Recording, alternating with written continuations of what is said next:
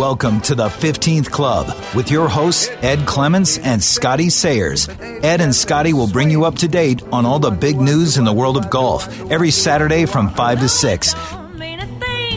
It is time to tee it high and let it fly. This is the 15th Club, hour one of Sports Saturday, and we are live from a disbelieving Dirty Martin's place in the shadow of the UT Tower. I'm Scotty Sayers. I'm here at the Mac Brown table where Mac used to always sit when he was in town, and I'm with Brent Buckman, our longtime friend and current Director of Operations at Driftwood Golf and Club. Ed is on our live line from Dallas, but before we talk Texas OU, let me talk about our advertisers. Texas Mutual Insurance, our good friends that sponsor the Hannon Cup. ABC Bank, the Salt Lick Barbecue, the Naughty Deck and Bar at the Austin Renaissance Hotel, Maudie's Tex-Mex, the Muni Conservancy, Donald Ross Sportswear, Edel Golf, and Zilker Belts. And people are slowly filing into Dirties here, but it's not the kind of crowd. They're having some good food, let me say that. And Dirties just celebrated. They're 97 years old here, and they just had the biggest month they've ever had in September. People love coming in here after the football games, but they're a little more down than usual here this week. A lot of drink specials. Isn't there a lot of drink specials tonight? I hope so. There's a lot of. It's kind of crying in your beer, Ed.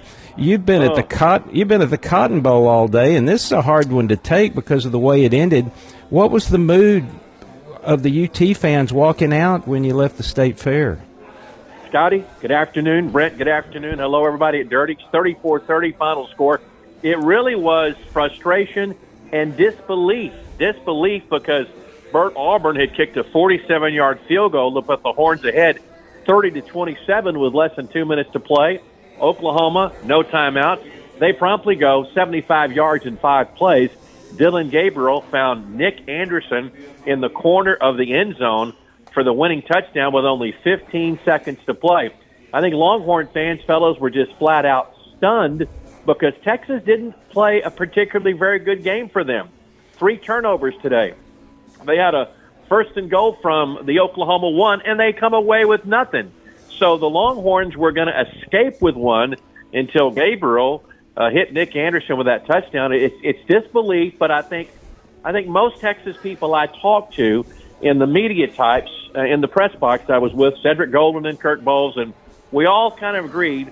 I believe Texas and Oklahoma are going to see each other that first Saturday in December for the Big 12 championship game, because I think what I've seen this year, and I want to get your opinion, Scotty, I see Texas and Oklahoma really right now head and shoulders above everybody else in the Big 12. And I think they'll meet again, but there's a lot of landmines out there for both those teams between now and the first Saturday in December. Ed, I think you're right. Kansas State, they kind of exposed themselves last night with that 29-21 loss at Oklahoma State. We always thought that was going to be a real critical game for Texas, and it will still be, but they're not as good as we thought they were, obviously. And I want to ask Brent, Brent and I are the same age. We've been to a lot of Texas OU games over the years, but Brent, where does this one rank on the disappointments? We've walked out of that Cotton Bowl unhappy a few times. Well, first of all, there was 2 good teams. There's no question about that. I just don't think Texas played their best. And anymore, when you play teams like Oklahoma at any time, you got to play your best football. And I think the key deal was not being able to score from the 1-yard line when we had 4 downs to do it. Changed everything, in my opinion. Pro, you're exactly right, because that really was a game changer. First and goal from the 1, and Steve Sarkisian put in the giant package. He put in 2 defensive linemen to block for Jonathan Brooks, and it looked like the big 300-pound behemoths were getting through the line. It looked like Jonathan Brooks didn't follow them, and the first three plays, and give credit to Oklahoma. Then the 4th down play was a really crafty play, a look-in pass to Xavier Worthy. The only bad thing is, fellas, he didn't make it to the end zone. He was stopped on the 6-inch line. to me, that play, fellas, was reminiscent of the Seattle Seahawks against the Patriots in the Super Bowl a few years, in the waning seconds of that, when all they had to do was run the ball and they tried to pass and the Patriots intercepted. I kept on thinking about Coach Royal, fellas, on that fourth down play.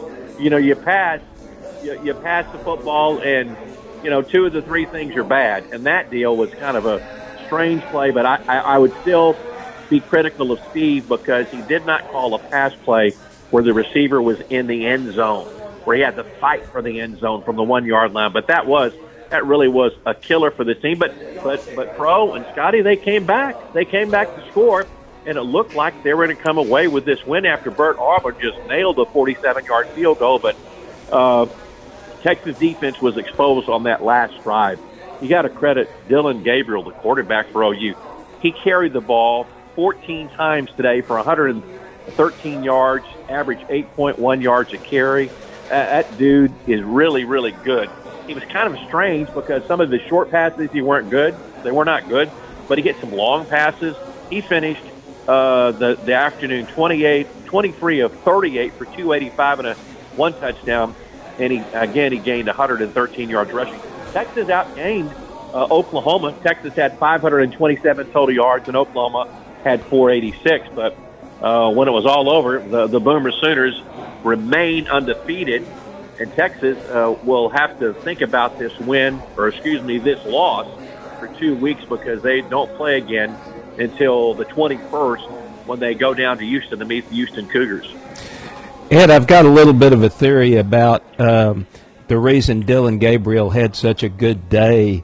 I think the fact that he didn't play against Texas last year, TCU took him out the week before the Texas game, and of course we ran over him 49-0 because they were playing with an inexperienced quarterback.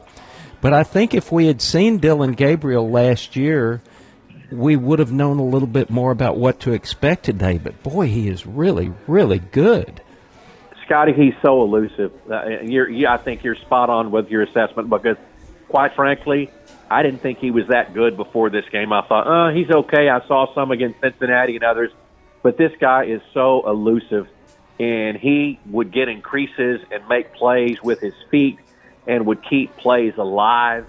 And I think you are spot on because I think there might have been a little overconfidence with Longhorn fans about this Oklahoma team because I was surprised. I thought Texas would win by 10 points. But this team kept on hanging in and hanging in and hanging in. And that last drive they had, what a thing of beauty. They had no timeouts.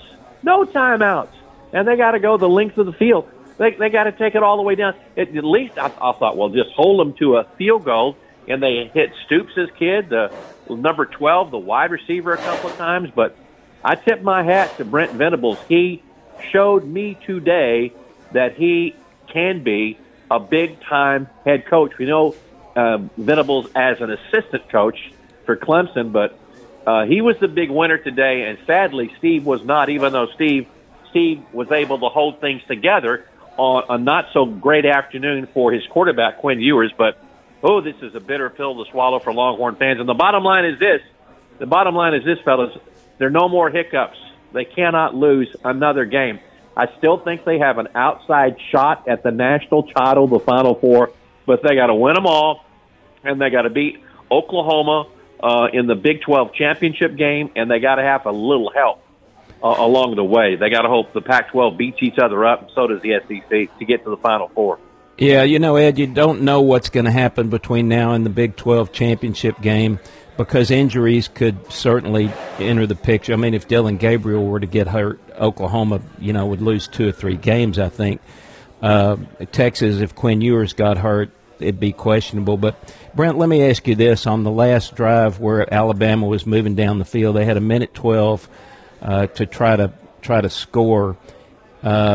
Should Texas have called a timeout to maybe regroup the defense, or was Sark trying to preserve those 2 timeouts in case they scored and we got the ball back? I mean, that's a hard question. If it was me, I'd have called a timeout. I'd have said, "Look, fellas, we got to get this thing together." It's hard to say, but you know what? They moved that ball right down the field and nothing flat. Yeah, it was a combination of really they had a couple of scrambles and then some really good passing. Yeah. And Ed, I don't know. It's hard in the press box because you can't cheer. You can just go, oh my gosh, you're not supposed to express yourself one way or the other. Yeah. Well, it was there was a few woo, look at that woo, that kind of stuff. But no, that's about it. Now I know we're going to take a break, and you guys are going to talk about the Ryder Cup. But Oklahoma's schedule, they've got a much tougher schedule. Oklahoma will play; they're off next week. Then they play Central Florida, who's getting shellacked today by Kansas. Then on October 28th, OU plays at Lawrence, difficult. The week after that, they play Bedlam. They've got to play at Oklahoma State. Then they host West Virginia, a red-hot team. Then they got to go play BYU in Utah. And then they end the season at home against TCU. So Oklahoma has, to me, a much more difficult schedule than the Longhorns have the rest of the season. Yeah, I agree with you, Ed. And for any fans driving back from the Cotton Bowl, later in the show in the 15th Club, we'll turn it over to Ed and Ben, who are both in Dallas, and we're at the game today to take calls and be with you for the End Zone Club. In the meantime, let's take a couple of scores here. North Carolina they're killing Syracuse. Drake May's having a great day, and friend Mac Brown's going to stay undefeated. It's 37-7 last time I looked. And Mac was here for Bill Little's funeral the other day, made a great talk about his friend. And Mac, he's very upbeat about this team he's got, Ed. He got his new receiver back, too. He's got his receiver back. Yeah, and he's got a mammoth game next week at Notre Dame. That'll be a huge game. Ben and I are watching a game on television right here from the Lake Highlands, Texas Exodus. Great game between the Aggies and Alabama. Alabama leads by a touchdown, 24-17. The Aggies are lining up for a field goal. So if you're a Longhorns fan, pull for Alabama because you want Alabama to win the rest of the year. Now, the Aggies blocked their field goal attempt, and Alabama is going to have a scoop and score. Yes. Alabama, a scoop and score, and what a turn of events now at College Station. Alabama leads 30-17 with only 8:55 to play. Oh, my, what a play against the Aggies, fellas. We took advantage of a scoop and score, too. Yeah, we did. We had a block punt today. That was a big play, turning the game around. Sure did. Okay, I know you need to take a break. Yep, this is the 15th Club. We are live from Dirty Martin's Place on the UT campus, and we'll be back in just a minute. Saturday night is the loneliest night in the week, 'cause that's the night that my sweetie and I used to dance cheek to cheek. Hi, this is Vern Lundquist. You're listening to the 15th Club with Ed Clements and Scotty Sayers on KLBJ. That's pretty good right there. Thank you, Vern. This is, golly, I miss Vern on the SEC telecast. This is the 15th Club live from Dirty Martin's Place on Guadalupe, and people are filtering in, and it's not a happy mood, but they're looking forward to the drink specials and the best hamburgers in town at Dirty's. I'm Scotty Sayers. 15th Club is brought to you by Texas Mutual Insurance and ABC Bank. Brent Buckman from Driftwood, a longtime friend, is here commiserating with us, and Ed Clements was at the Cotton Bowl today, and Ed and Ben will be along for the End Zone Club, and they're going to actually start the End Zone Club a little bit early at 5:45 this afternoon and take your calls. Brent and Ed is on the live line with us. Let's talk for a minute about Ryder Cup and get away from football and what happened today in Dallas. Disappointing Sunday for the U.S. Ryder Cup team, and really a disappointing 3 days. They made a little run at the end, and for a minute we thought they had a chance, but it ended up 16.5 to 11.5, same margin that they beat Tom Watson's team by in 2014 when the so-called task force was formed. So nothing has really changed on foreign soil.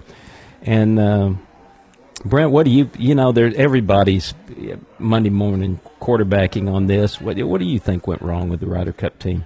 You know, it's interesting because they got their butts whipped the last time we played, but I thought a couple things. I thought the golf course was set up so uniquely for the European side. You know, they mentioned several times during the telecast how the Americans they thought were the best wedge players in the world, and they basically made the golf course long enough and tight enough where they took the wedges out of their hands and made them hit longer irons into the greens. I thought that was really interesting.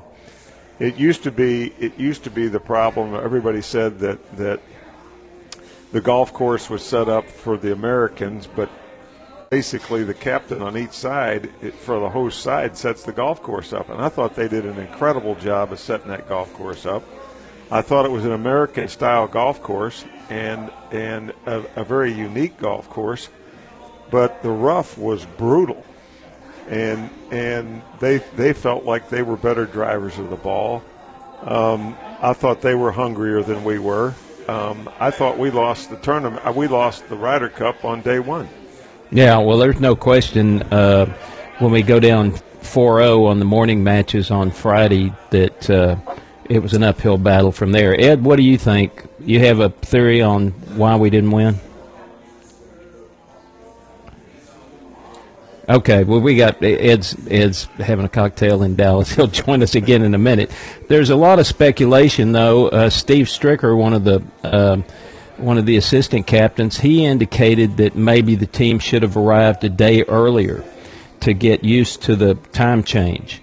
Of course, everybody says that we should have played a little more golf between the end of the FedEx Cup matches and the start of Ryder Cup, which was, that was 4 weeks plus, and only two players, Justin Thomas and Max Homa, played a couple of weeks before Ryder Cup. And actually, it's interesting because Max Homa had a very good performance for the U.S. team. I think he was 3-1-1, and Justin Thomas wasn't too bad. I mean, he was paired with Jordan Spieth, who wasn't at his best. Wasn't at his best, so he was hitting it all over the place. So I think the inactivity of the Americans, there's some ways to cure that. I certainly don't blame Zach Johnson. He did the best he could.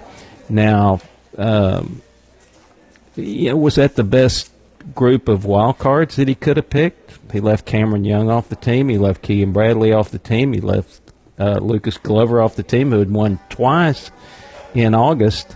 That's a hard thing. That's the thing. And it's funny to me because if we'd have won, they'd have never said anything. No. And the Ryder Cup has become such a big deal, I think, as it should be. I think the Ryder Cup is the greatest competition. I think that format is the greatest competition you can ever have. And let's face it, they had 3 of the top 10 players in the world on the Europe side. And they all performed. And they all played well. And and Scotty Scheffler didn't for us, and he's number 1 in the world. Yeah, and I think when I look at it, I think they have more fun than we do. I really do. I think it's kind of like a guy's weekend when they show up at the Ryder Cup, no matter where it is. I agree with you, Brent. And let's look at the wild card records. The European wild cards had a record of 7, 8, and 4. The American wild cards were 4, 12, and 4. So there's 3.5 points right there, which you flip those and we win. Now, if Dustin Johnson had been eligible to play, or Bryson DeChambeau, they'd have probably been wild cards, if not for Liv. So, but of course, Sergio would have played for the Euros. So right. Who knows? Yeah, I think it's a great competition. I think they came the first day really was the difference. They don't play 4 balls like we do, and they've always played better 4 balls than we do, and we'll see. Yeah, I've got a solution next week, and when Mark Brooks is with us next week, I'll talk about my solution for the Ryder Cup team, which will probably never see the light of day. Now, the other solution, though, that everybody's talking about is Tiger Woods. I think Luke Donald may well be back as captain of the Euros. Did a great job. Tiger Woods, they're talking about him being captain not only at Bethpage, but when they go to Adair Manor in Ireland. So we'll talk a little bit about that. We're going to do one more brief segment after the news. This is the 15th Club live from Dirty Martin's Place on Guadalupe in the shadow of the Texas Tower. Back after the news.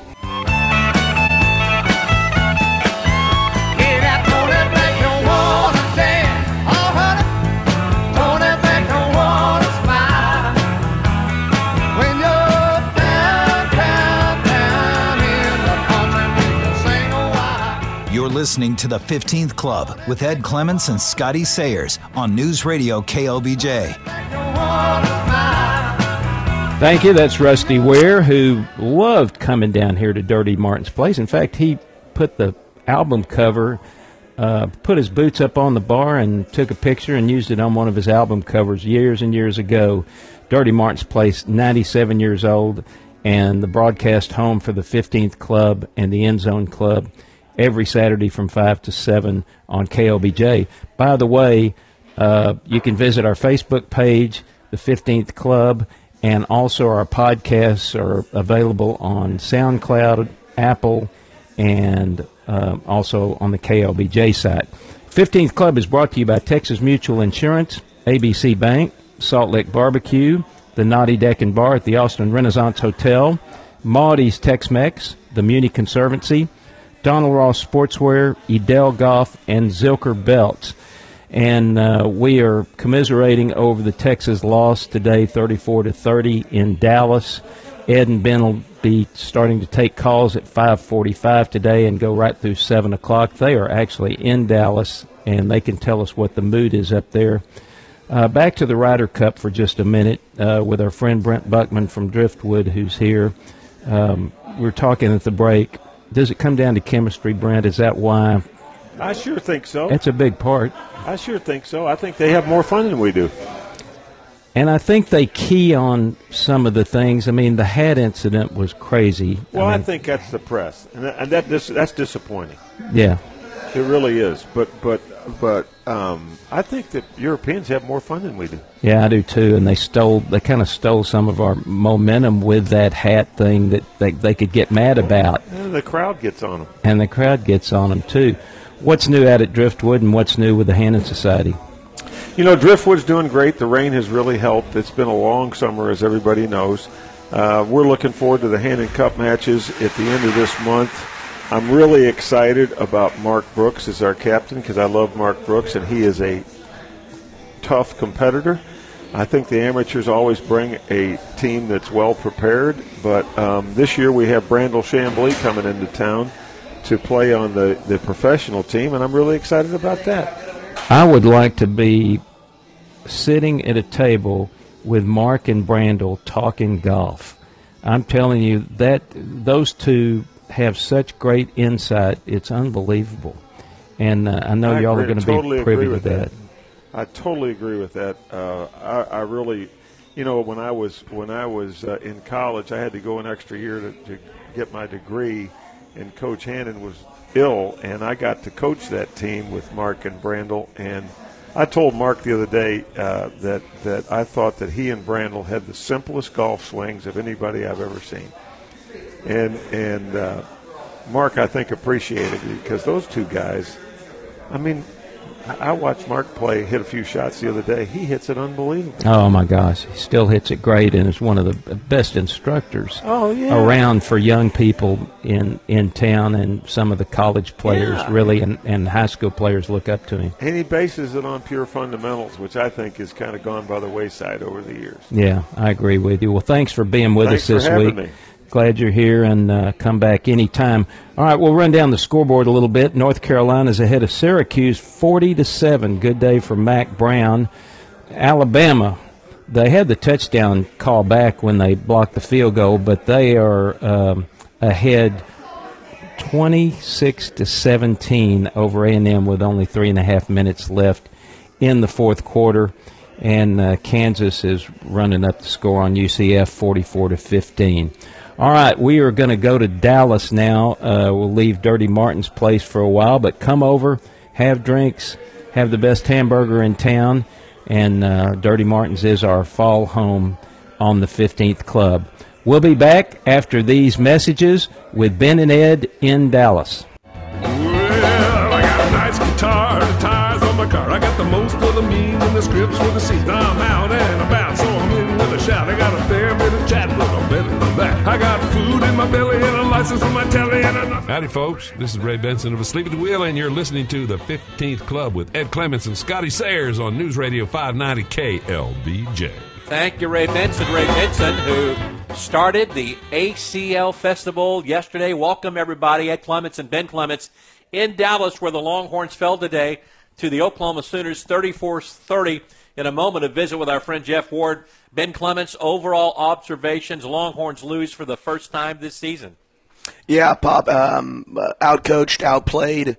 Oklahoma had a much better game plan going into this ball club, and Texas, for the first time all year, was exposed for a lack of identity. And the final drive by Oklahoma was a killer as Dylan Gabriel hit Nick Anderson with only 15 seconds to play. Let's bring in our buddy Jeff Ward. You can hear Jeff and yours truly every afternoon on 102.7 ESPN. Jeff on his way to a soccer game. My friend, you watched it today. Texas loses for the first time. We both thought the Longhorns were going to win. Your thoughts on today's Longhorns loss? The better team won, that's for sure. I can't believe how much better Oklahoma is from a year ago. I mean, it's remarkable. It doesn't even look like the same team. We've now learned that the transfer portal is to college football what free agency is to the NFL. They're a completely different team. They dominated Texas up front. I mean, the fact is, when you can't score in 4 tries from the 2-foot line, and then you have a 3-point lead with 1:15 left, and the other team, Oklahoma, scores with still 15 seconds left and no timeouts, you deserve to lose. Jeff, let me get your opinion. What did you think about that series when Texas had a 1st and goal on the 1-yard line? They ran the ball 3 times with a big package, and then on the 4th down play, they tried to hit Xavier Worthy on a look-in pass. They hit him, but he didn't get in the end zone.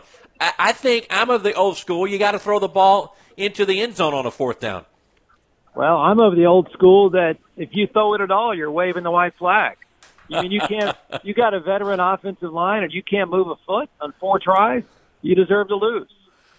I mean, at that point, you should tell your guys, listen, it's the biggest game you play in. You've got to move the opponent 2 feet to win, and they didn't. And they chickened out. They waved the white flag and threw it sideways. Their offensive line was mediocre today, but what surprised me the most was how the Texas front 7 not only tackled terribly. Jalen Ford had an awful game. He looked lost at times. Their front 7 just didn't play very well, and Dylan Gabriel was the better quarterback today, which I never would have thought I'd be saying, but he was fantastic.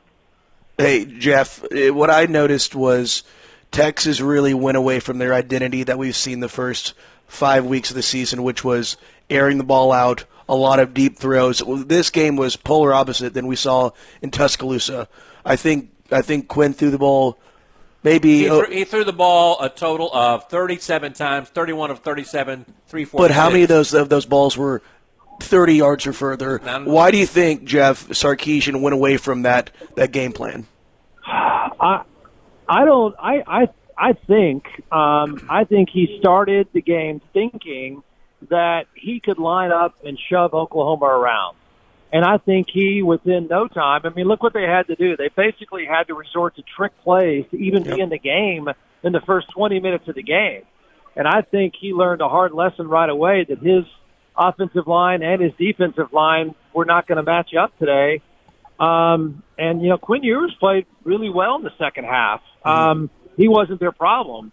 Tackling was their problem. The unit that disappeared today is the one that I didn't think would disappear, and that's their front 7.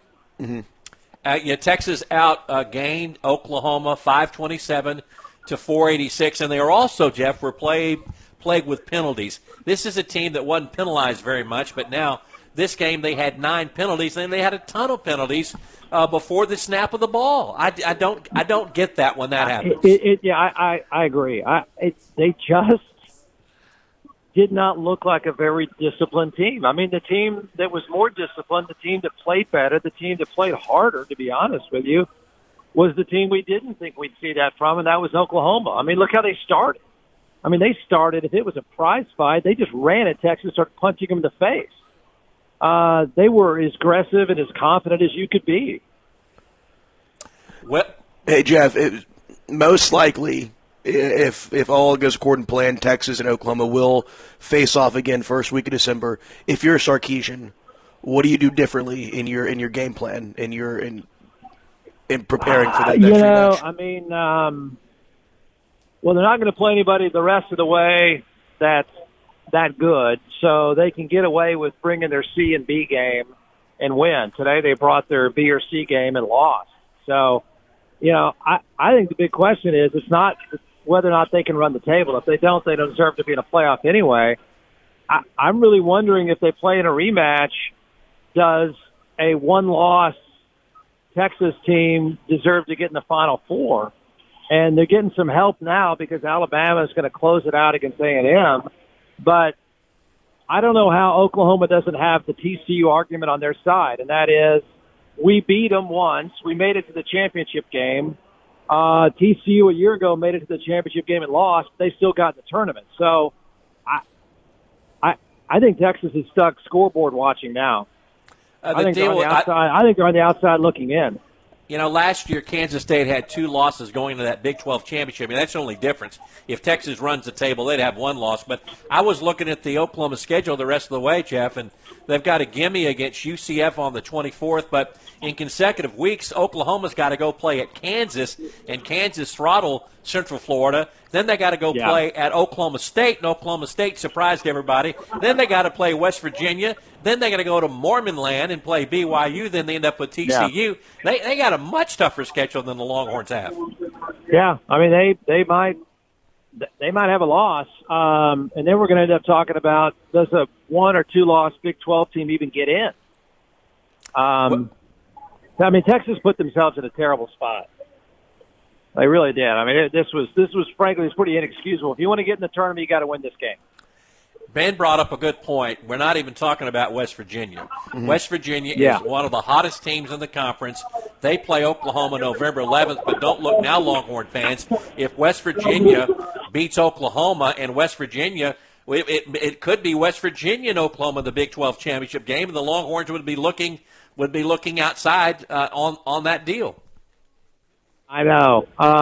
And there's no way you deserve to get in if you don't. In fact, I thought they tried to change that rule where you couldn't get in the tournament unless you played for a conference championship. But, I look, I didn't see Oklahoma being this good, and there's nobody on this planet that saw West Virginia to be undefeated. So, if Texas doesn't get in, they can look back to 4 tries from the 3-foot line, and they get their answer. Look, man, you can't score from there. You don't deserve to play anymore.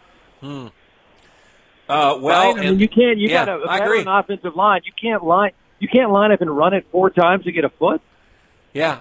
Bama is looking like they're going to win. 2 minutes to play in College Station, and Bama leads A&M 26-20.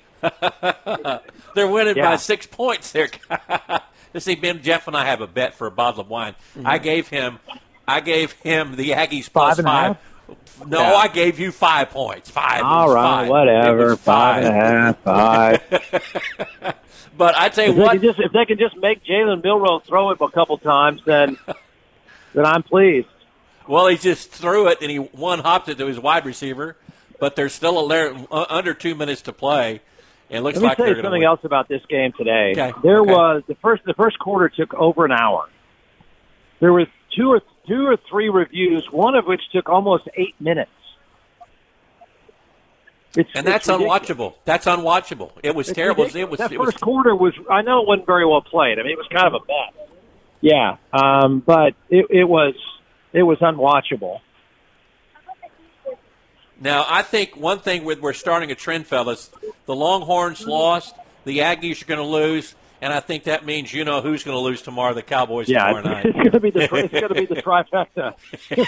Here we're all thinking it was going to be the trifecta the other way, and now, Dallas is probably going to get rolled now.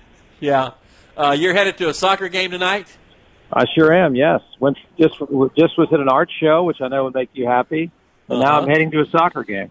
Oh, man, aren't you the international Ben? Our friend here went to an art show today. Hey, Jeff, real quick, not to get off this art show, but how surprised were you that Bert Auburn made that kick in the final 2 minutes of the game? Because I was stunned.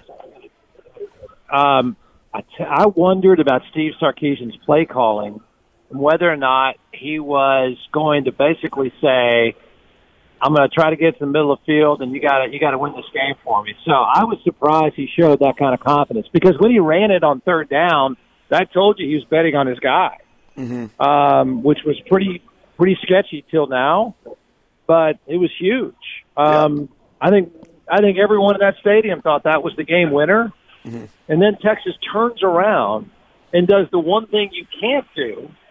First of all, that ball should travel to Irving on the kickoff. There shouldn't be a chance to return that. Secondly, my God, what you don't want to do is let Oklahoma sprint to midfield and have your kicker make the tackle. That's exactly what they did. Remember, they went the length of the field with no timeouts, and there was still 15 seconds left on the clock when they scored. Yeah. It's just unreal. That kick coverage was horrific. It is bizarre that the defense had played so well, and they played so well against Alabama and against Kansas and against everybody else, that they just had a bad day, and especially a bad final 2 minutes of that game. It is just that just kind of blew my mind that they were so bad that last drive. Yeah, well, Dylan Gabriel was that good, though. I mean, that guy, he was making Texas linebackers miss all over the place. I got to give that guy props. I mean, and then on the touchdown they scored, he did a head pump fake that set Texas spinning out of control. I mean, that was all with his eyes in his head, and Texas bid on it. If you go back and look at it, he faked like he was going to turn and throw it shorter, and the Texas guys looked right at his eyes and tried to jump the route and left the guy naked in the end zone. Texas defense was a mess. They really were. They were just a mess. Yeah, I thought on that play he was throwing it to the short receiver, and So I look did up. Texas. Yeah, so did Texas. And they get to the corner of the end zone with the 15 seconds to play. Now, give you up to date on the Aggies. The Aggies just had an idiotic personal foul, Jeff. Yep. In a typical Aggie deal, they have a personal foul, and now Alabama is going to win this game 26-20. Under 40 seconds to play. And watch out for Alabama now, because I believe Alabama has a pretty good path going on maybe to the SEC championship game now.